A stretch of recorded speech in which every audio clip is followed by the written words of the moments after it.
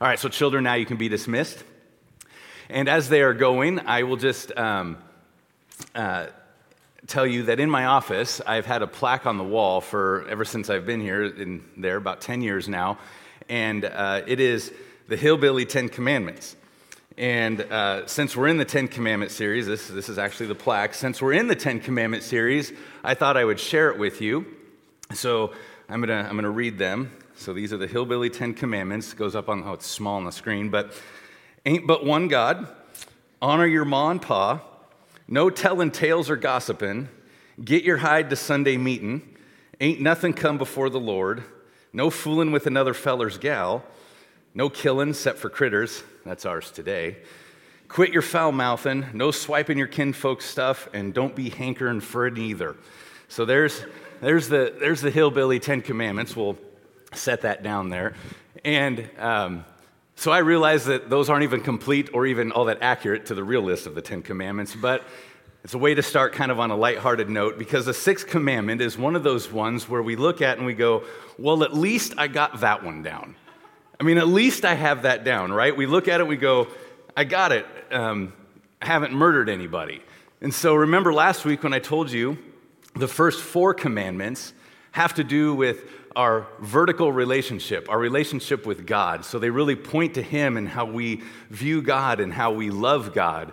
And then, so I define that kind of as a vertical. But then the last of the commandments, the final six, have to do with our horizontal relationship with people.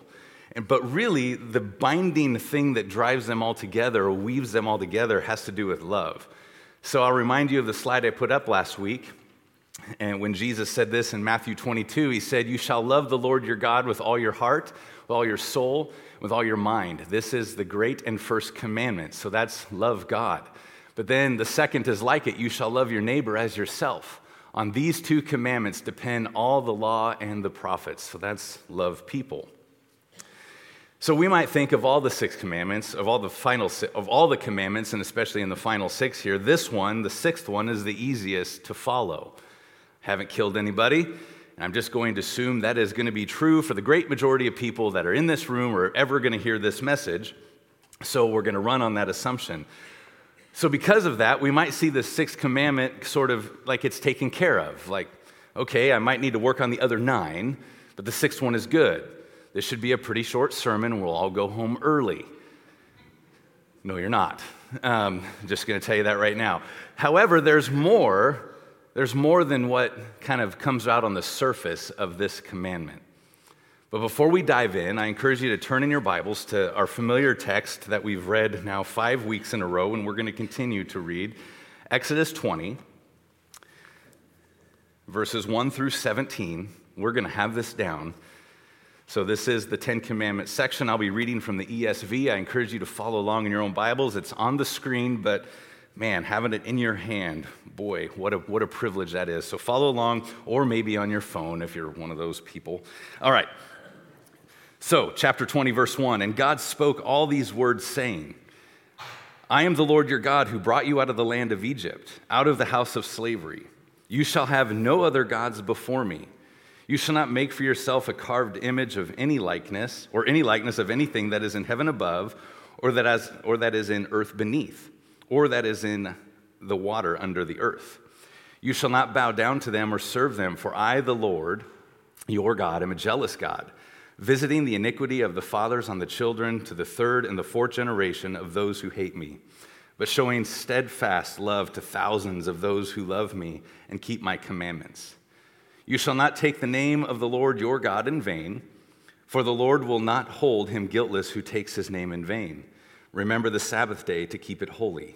6 days you shall labor and do all your work, but on the seventh day is a Sabbath to the Lord your God. On it you shall not do any work. You or your son or your daughter or your male servant or your female servant or your livestock or the sojourner who is within your gates. For in 6 days the Lord made the heaven, the earth, and the sea, and all that is in them, and he rested on the seventh day. Therefore the Lord blessed the Sabbath day and made it holy. Honor your father and mother, that your days may be long in the land that the Lord your God is giving you. You shall not murder. You shall not commit adultery. You shall not steal. You shall not bear false witness against your neighbor. You shall not covet your neighbor's house. You shall not covet your neighbor's wife, or his male servant, or his female servant, or his ox, or his donkey, or anything that is your neighbor's. Lord, I thank you for your word. I pray that as we look into the sixth commandment this morning, that you'd open our hearts to see your law in a clearer way, and how even the sixth one applies to all of us in this room. So open up your word to us and us up to your word, Lord, that we may receive it. And Lord, by the Holy Spirit, I pray that you teach through me, and that we would come away encouraged, convicted, and understanding more of who you are and who we are in you. In Jesus' name, amen. All right, so verse 13 is our verse this morning. It's only 4 words when we read them in our English Bible. And actually in the Hebrew, it is just 2 words, and directly translated, it just means no murder. That's it. So to help us take a deeper look into the sixth commandment, I want to divide things up this morning kind of into 2 categories, and I'll have a couple of subpoints each. The first half is going to be more than half, I'll just tell you that now. So the sixth commandment really directs us or affects us culturally. So how does the sixth commandment speak into culture and society? So that we're going to spend some time talking about that. And then we'll finish up talking about the sixth commandment really directing us or affecting us personally. What is the personal application there? So cultural and personal. So to start with, which is I think the most obvious takeaway from the sixth commandment, is that it prohibits unjust, unlawful taking of one's life. Now, if we ask people, is murder wrong? The universally accepted answer will be, well, yes, of course murder is wrong. But then if we ask them, why is murder wrong? There's less understanding of that in society. To the atheist, the one who doesn't believe in God, he says for them it just has to come down, they articulate that murder is wrong because it has to just be there sort of by chance. It's just built into us for some reason. Others may say, well, that's just the way the world works. You can't go around willy-nilly murdering people. You can't go around killing anybody you want. But church, when we look at the pages of Scripture, the very Word of God, we can base our answer on God's Word and not just a feeling or something we get by chance. We're all created in the image of God. Regardless of one's belief in God, we're still created in His image. Regardless of age or skin color, ethnicity, disabilities, political party, male or female, everyone is created in the image of God. And it's because that everybody has value and dignity because we are created in that image. We bear the image of the Creator. Now, this doesn't mean we have the same body as God, for God is spirit. We can see that in John 4:24. But it means that we have the mind directed by reason. We have choice. There's morality. And socially, we're created for fellowship. God made us relational because God is relational, as He is in a loving relationship within the Trinity and has been for all eternity. So humanity bears an image because we're like God in those ways. That is unique to the rest of the creation. The animals don't possess those things. Nothing else was created in God's likeness. Only human beings bear that. So when we read do not murder, the reason goes beyond chance and the way the world works. And it goes right to the fact that we are made in the image of God. We are image bearers. If one was to murder somebody, then they have murdered someone made in the image of God, and that's an offense to God. Therefore, the command not to murder is a command to uphold and defend the image of God. This will come up again, but I also want to make a distinction between 2 Hebrew words that are important to know. There's a Hebrew word for kill, and then there's a Hebrew word for murder. The one used in our text this morning is the one for murder, the intentional, premeditated killing of innocent life. I guess to say it in a more succinct way, all murder is forbidden, but all killing isn't. And I will draw some further distinctions on that a bit later. So as we look in our culture today, what ways do we see the sixth commandment being broken?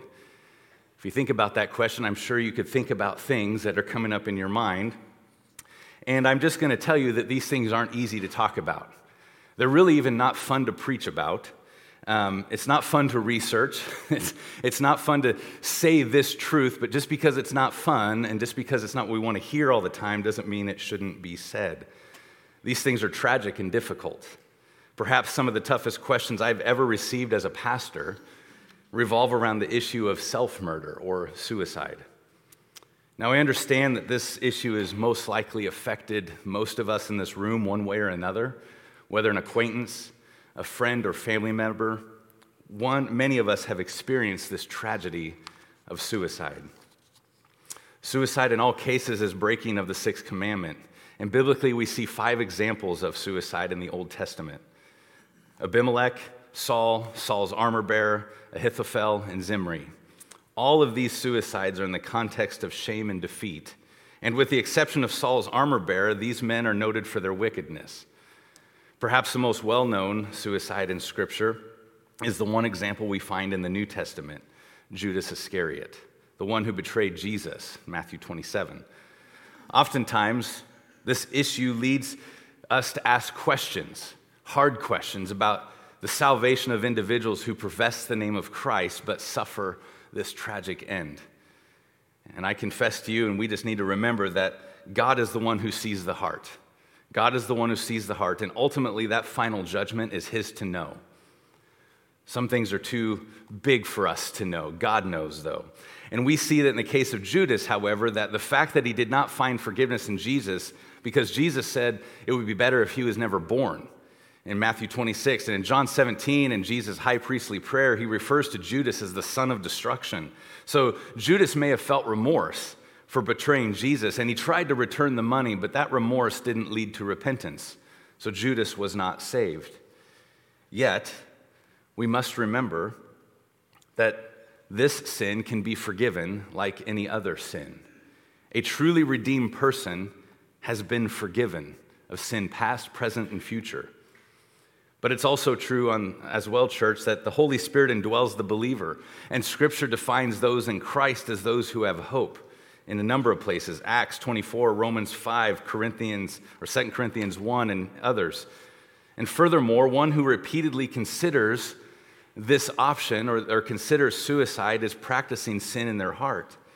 And 1 John 3:9 says, "No one who is born of God practices sin." And finally, suicide, I think, is often the ultimate evidence of a heart that rejects the lordship of Jesus Christ. It rejects Him as the Lord because it's an act where one is taking his life or her life into her own hands completely rather than submitting to God's will for it. So to answer the question, is suicide a breaking of the sixth commandment? Clearly that's a yes, and that's an easy one to answer. The more difficult question is it possible for a true believer to commit this act of sin? As we look at scriptures, I would conclude that it is possible. It is possible because nowhere does it say that suicide is an unforgivable sin. However, I would also draw the conclusion, because the characteristics of the believer is supposed to possess hope, we're supposed to possess a purpose and a love for Christ, I would say it's very rare, and in those cases probably has more underlying conditions of mental health and other issues going on. Again, it's a complicated matter, and ultimately it's up to God. But we see that the characteristics of a believer would lean against heavily someone who would commit that act. So all that to say, in your life, if you know someone who struggles with these thoughts, they need the love of God. They need the law of God. They need Jesus. They need the gospel. They need to hear that God will never lead us into a situation where breaking His commandment is the only way out. Let me say that again. They need to hear that God will never lead us into a situation where the breaking of His commandments are the only way out. Another thing culture does in breaking the sixth commandment is sort of related to this topic. We call it euthanasia, or as it's become to be known as doctor-assisted suicide. Doctor-assisted suicide laws continue to be approved around the United States and in much of the Western world. Some of these laws don't even require a notification of family members, nor do they require second opinions, nor do they require a specific kind of doctor to give a diagnosis. Some even allow people to pick up drugs at the pharmacy to administer themselves at home. This isn't a lot different between the one who commits suicide or the one who opts for doctor-assisted suicide. The end result is one is making the choice to end their own life. Granted, the reason behind the doctor-assisted suicide might be because there's terminal illness. This still doesn't give the right to break the sixth commandment. Again, I remind you, God will never lead us into a situation where violating His commandments is the only option. And these laws not only allow people to think that they can break the sixth commandment, it also becomes a very confusing message in our society. According to the CDC, whatever you want to think of them nowadays, in 2021, suicide is the second leading cause of death among 10 to 14-year-olds. Second leading cause of death to 10 to 14-year-olds in the United States, at a rate that tragically increased during the government-imposed lockdowns of COVID. As a result, there is a greater emphasis in the schools now about suicide prevention. Even in the secular world, there still seems to be a message promoted to students that puts a value on life, which is good. That protects innocent life. That's a good message. But yet, when we get to the elderly, it becomes a very different message. Society discourages young people from committing suicide, but encourages old people to do it. It's one more way society glorifies youth and shuns the elderly. We live, therefore, in a pro-death society, and it's baffling how fast things can change. I came across this in my reading this week. This is a great book if you want to go deeper in the Ten Commandments, by the way. I know all of us have been using it that have been preaching up here in this series. So Kevin DeYoung writes this in the book. During the Nazi occupation of the Netherlands, Dutch physicians refused to obey orders by Nazi troops to let the elderly and terminally ill die. However, in 2001, Holland became the first country to give legal status to doctor-assisted suicide. Here's the kicker. It only took one generation to transform a war crime into an act of compassion. Not very long. The sanctity and concern for life is certainly diminishing. And we see that in many ways in our culture. From movies to music to video games and pop culture in general, it glorifies death. And that desensitizes all of us to it. It surrounds us. Furthermore, these laws also have very ugly consequences.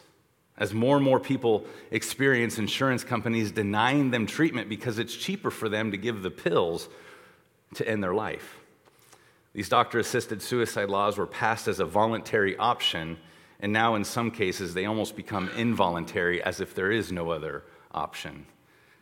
On top of that, in the Netherlands, it's now true that more requests for assisted suicide come from family members, not the patients themselves. This makes it closer to doctor-assisted murder, but that's not new either, as we'll see in a moment. So now I want to make a clear distinction, and this is important. Ending treatment of a certain medical condition is not breaking the sixth commandment. When somebody with a terminal illness says, I'm done with this treatment, I'm done with dialysis, I'm done with chemotherapy, I'm done with transfusions, the list goes on. I don't want to be on a machine keeping me alive. I've lived my life, and it's okay if God's calling me home. That's not the breaking of the sixth commandment. I've made it clear to my wife and other family members, if there's ever a situation where there's a horrible accident or my health declines, I want to give life every possible chance, but I don't want to be artificially kept alive for a prolonged time. In other words, if Jesus is calling me home, I'll accept the invitation. Choosing to end treatment is not choosing to end your life. What the sixth commandment speaks against is the termination of life, not the termination of treatment. Those are very different, and that's an important distinction. So I know these subjects are heavy topics. I know they carry with them a lot of emotion, all from a commandment that seems easy on the surface, don't murder. That becomes much more difficult when we dig, and we're going to continue to dig.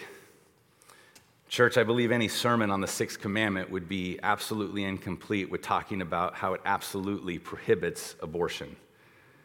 Again, perhaps more than the first two, this topic can be touchy, painful, maddening, emotional, brings tears to our eyes, and a whole host of other reactions I didn't list. Abortion is the clearest breaking of the sixth commandment in our world today. According to the National Right to Life, we are approaching 65 million abortions since 1973. To put that number in perspective, the largest football stadium in America is Michigan Stadium. There it is, at least according to Google. You can check me on it. But this stadium holds over 107,000 people. That's a lot of people. Those who have been aborted in the United States since 1973 could fill that stadium over 604 times. As a messenger of the gospel, and a preacher of the word, as a pastor, it's not my goal to stand up here and offend, but rather give you the truth from God's word. The sixth commandment forbids murder, and abortion is murder. Some might say it's not the preacher's job to be political. Church, I would disagree with that at times, but I'm not even talking about politics. That's a whole nother topic. Abortion is ultimately morality-based, not politically based. It's a moral issue, and it always has been, because it's evil to murder children.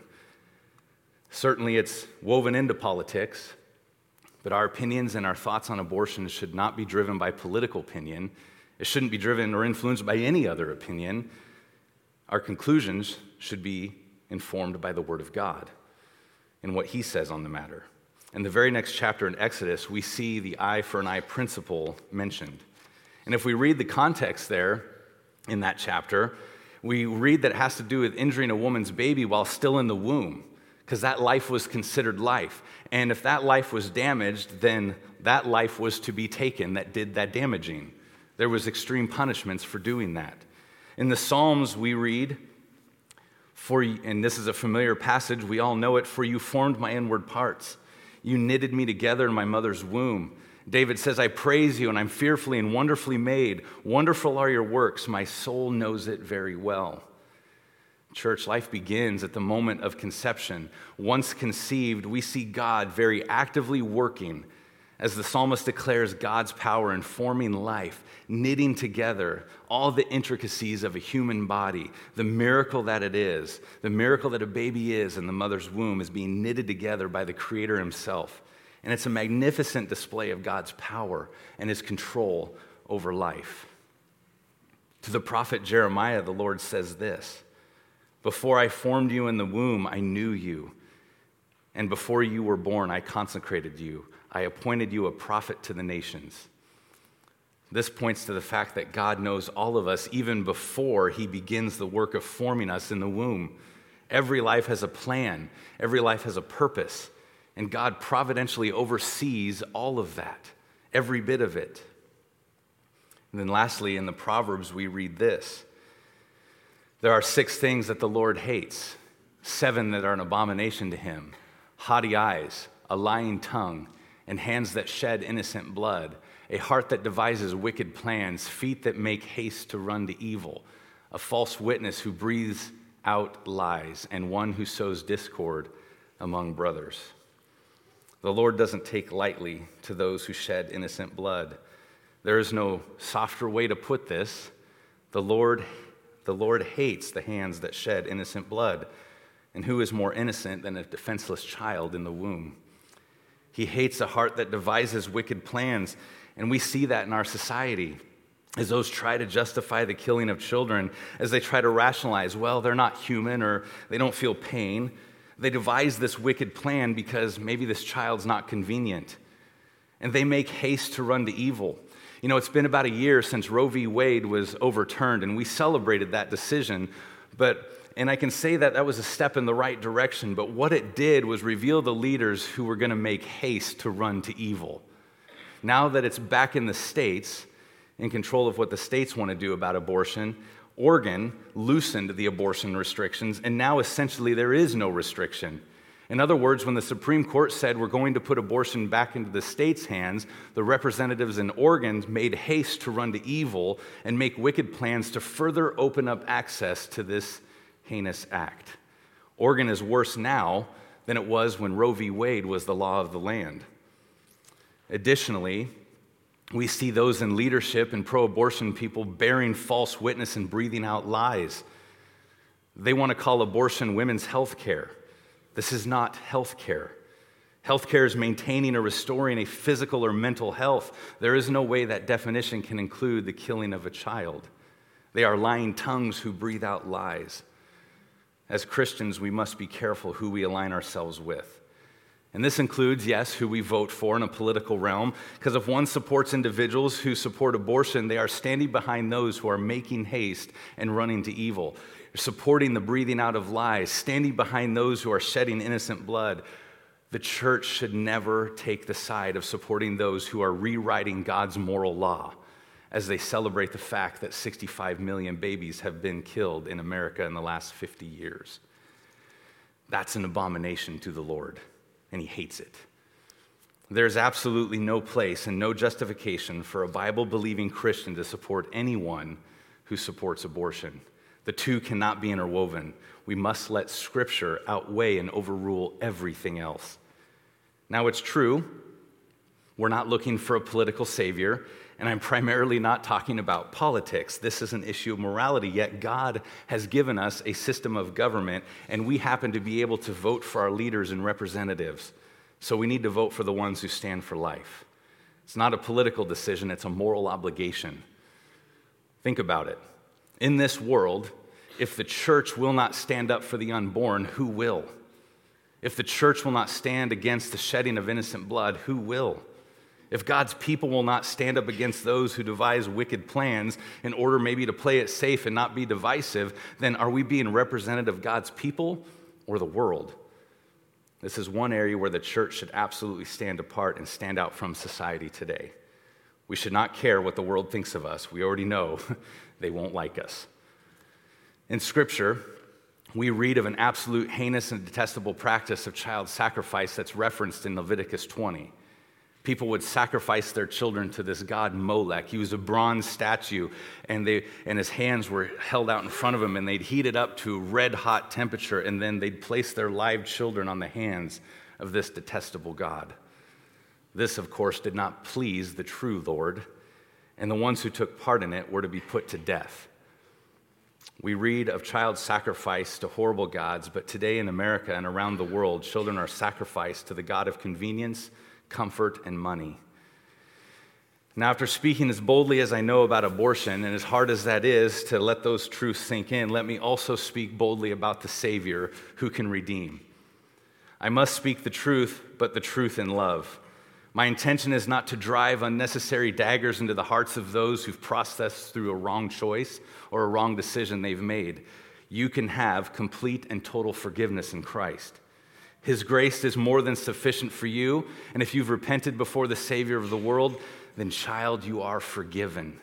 You are in his family, and he has you. You need to hear that. You need to hear that if you've been involved in making some of those decisions around abortion that you now know are wrong. I know there's much pain and heartache associated with this topic, but if you are in Christ, you are no longer a slave to sin, and the power of the Savior, he can forgive you, he can restore you, and he can take all these things that God hates and forgive it by the power of the cross. That's the power of Christ's love and what he's done. Okay, these are tough things, no doubt. We've so far mentioned 3 things that the 6th commandment prohibits, but these are some things that involve the taking of life, but there are, what I mean to say, there are some things that involve the taking of life that the 6th commandment does not prohibit. Remember, the context of the 6th commandment was put into place to protect the image of God and to protect the image bearers, and that's based out of love for our neighbors. We just saw in the last text that God calls for the lives of people who take part in certain activities such as child sacrifice, which is a segue into the next phase of this commandment that we must deal with. What about things like capital punishment? The 6th commandment does not prohibit capital punishment. We must remember that life is sacred and we're all made in the image of God, but the one who murders and takes the life of another person, that was to be punished severely. In Genesis 9, well before the commandments were written, it says this, "And for your lifeblood I'll require a reckoning. From every beast I will require it, and from man. From his fellow man I'll require a reckoning. For the life of man, whoever sheds the blood of man, by man shall his blood be shed. For God made man in his own image." Like I said, well before the 10 commandments were established, God said anybody who takes the life of another man, or even an animal who takes the life of another man, must die. So capital punishment for murder was not considered an assault on God's image, it was a defense of it. Again, it's not an assault on God's image, it's a defense of his image. The assault on God's image was the actual murder. And in the very next chapter in Exodus 21, verse 12, we read, "Anyone who strikes a person with a fatal blow is to be put to death. However, if it is done However, if it's not done intentionally, but God lets it happen, they are to flee to a place that I will designate. But if anyone schemes and kills someone deliberately, that person is to be taken from my altar and put to death. God's word speaks clearly. If someone premeditates and intentionally kills, that is murder. And the appropriate punishment for that, commanded by God, is death. Now, someone could cause death or harm to somebody unintentionally, and that's really the deciding factor between murder or killing is the intention. As I mentioned at the beginning, this is where it's important to get the distinction between kill and murder. Remember, the original Hebrew word here used in the sixth commandment is murder, and that carries with it the idea of an intentional, premeditated, unjust taking of one's life. Some translations, like the King James, says kill instead of murder in the sixth commandment. Murder is a better translation because God does not prohibit all killing. For example, despite your preference, it's okay to kill animals and eat them. The sixth commandment has nothing to do with our diet.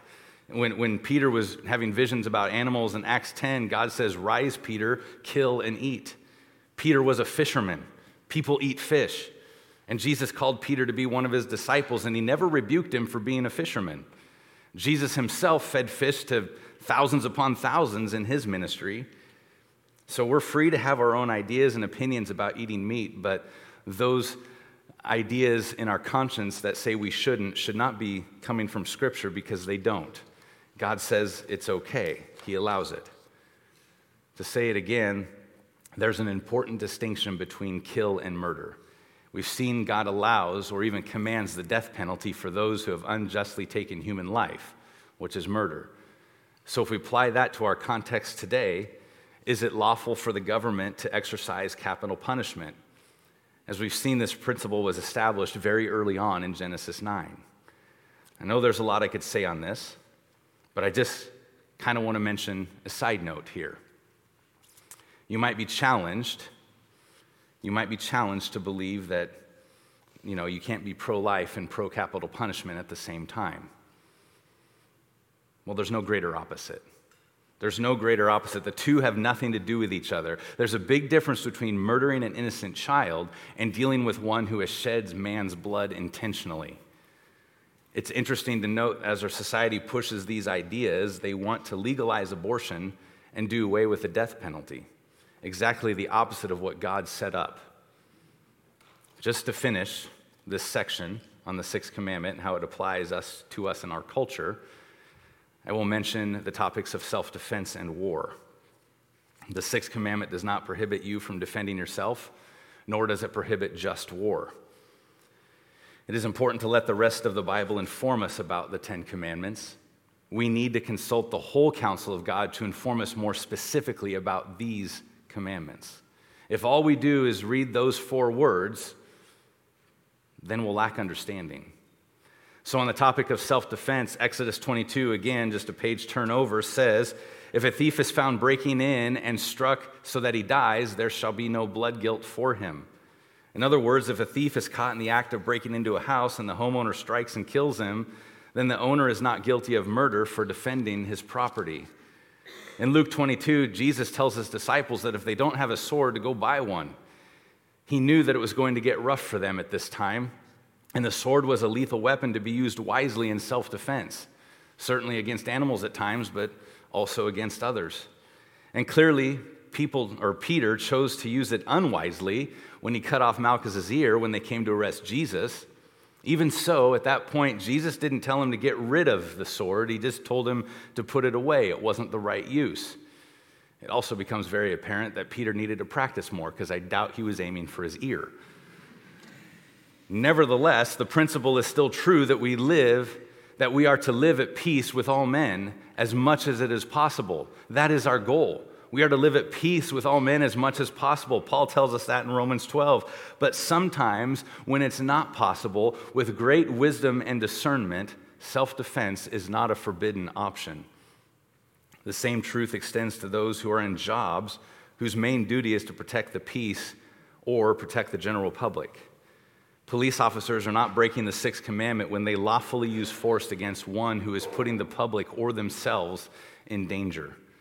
If the bad guy has a gun and is pointing it at innocent people or has already shot innocent people, then the police officer who puts an end to that threat is not guilty of breaking the sixth commandment.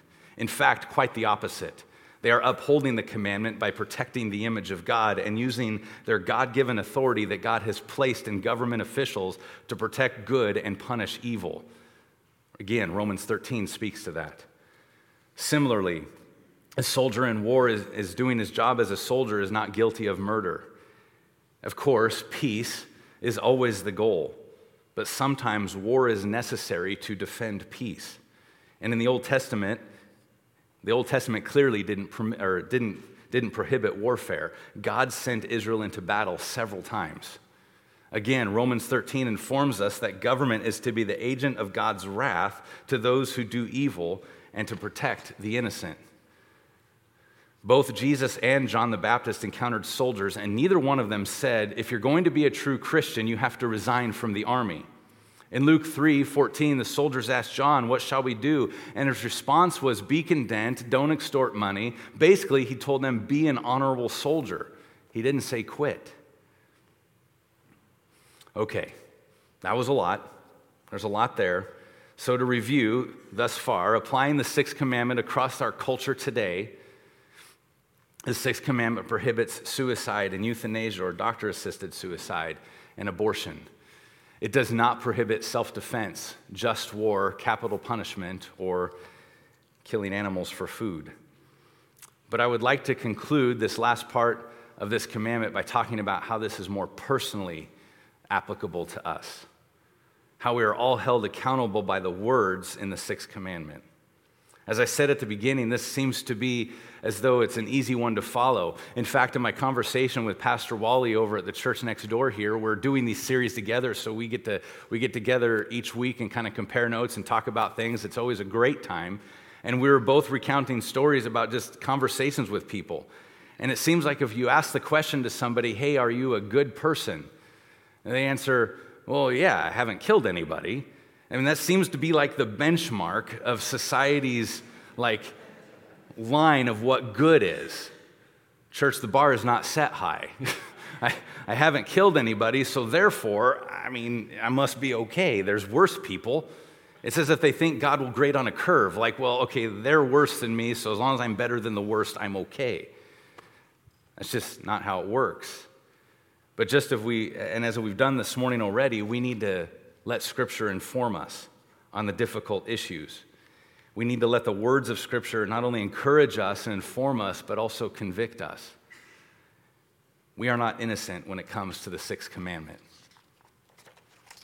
In the Sermon on the Mount, Jesus said this, you've heard that it was said to those of old, you shall not murder, and whoever murders will be liable to judgment.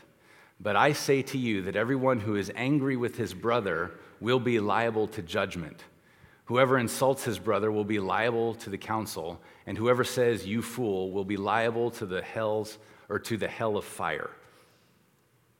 Now, all of a sudden, our whole thought process on the sixth commandment must change. This alters the discussion greatly. And Jesus didn't change the commandment. He basically just said, what you had was an introduction. And it's been understood at only a surface level. But now he aims it at our hearts, and he makes it personal. There's a hard application here. Sure, the letter of the law was not to murder, but the spirit of the law prohibits the acts that even lead to murder, such as anger and hatred. Those are the seeds that are planted that lead to murder. They are the opposite of love, which is the whole goal of the Ten Commandments. Love God, love people. But what Jesus just did is make everyone in this room uncomfortable, including myself. If we're honest with ourselves, we all have been angry or had burning anger against someone who has wronged us. We've all spoken words that we wish we could have taken back, and sometimes we don't want to take them back, but we should. We've said things that we would not want uttered in front of the Lord Jesus Christ, yet he has heard them. This kind of anger can also include bitterness or a burning anger. It may not be a violent outburst, but it is anger that we let simmer inside of us. It's our disposition and our attitude that comes from the heart that Jesus is speaking to. That renders us all guilty of breaking the sixth commandment. 1 John 3:15 says, "Everyone who hates his brother is a murderer, and you know that no murderer has eternal life abiding in him." So John sheds even further light on the sixth commandment. Again, to say it another way, murder might be the mature plant, but the seeds are hate and anger and bitterness. And if we possess those seeds, then we are liable for judgment. What is the antidote to all of that? Love.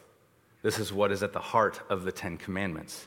So the sixth commandment isn't one we can just skip over and say, well, I've got that one down.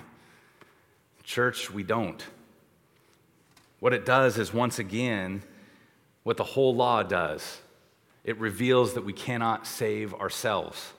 It reveals that we have sin in our life that we cannot pay for. But I want you to hear me clearly. We serve a big God. We serve a forgiving God. Jesus, the very one that convicts our hearts of sin and shines a spotlight on the guilt of us breaking the sixth commandment, is the very one that went to the cross to pay for it. Friends, I understand we've covered some ground today. It's emotional, uncomfortable, sorrowful, convicting, among many other thoughts and emotions as well. It's emotional ground. But I want to specifically say that if you're here today and abortion's been part of your past, I will not lighten the atrocity that it is, and I will not call it something that it's not.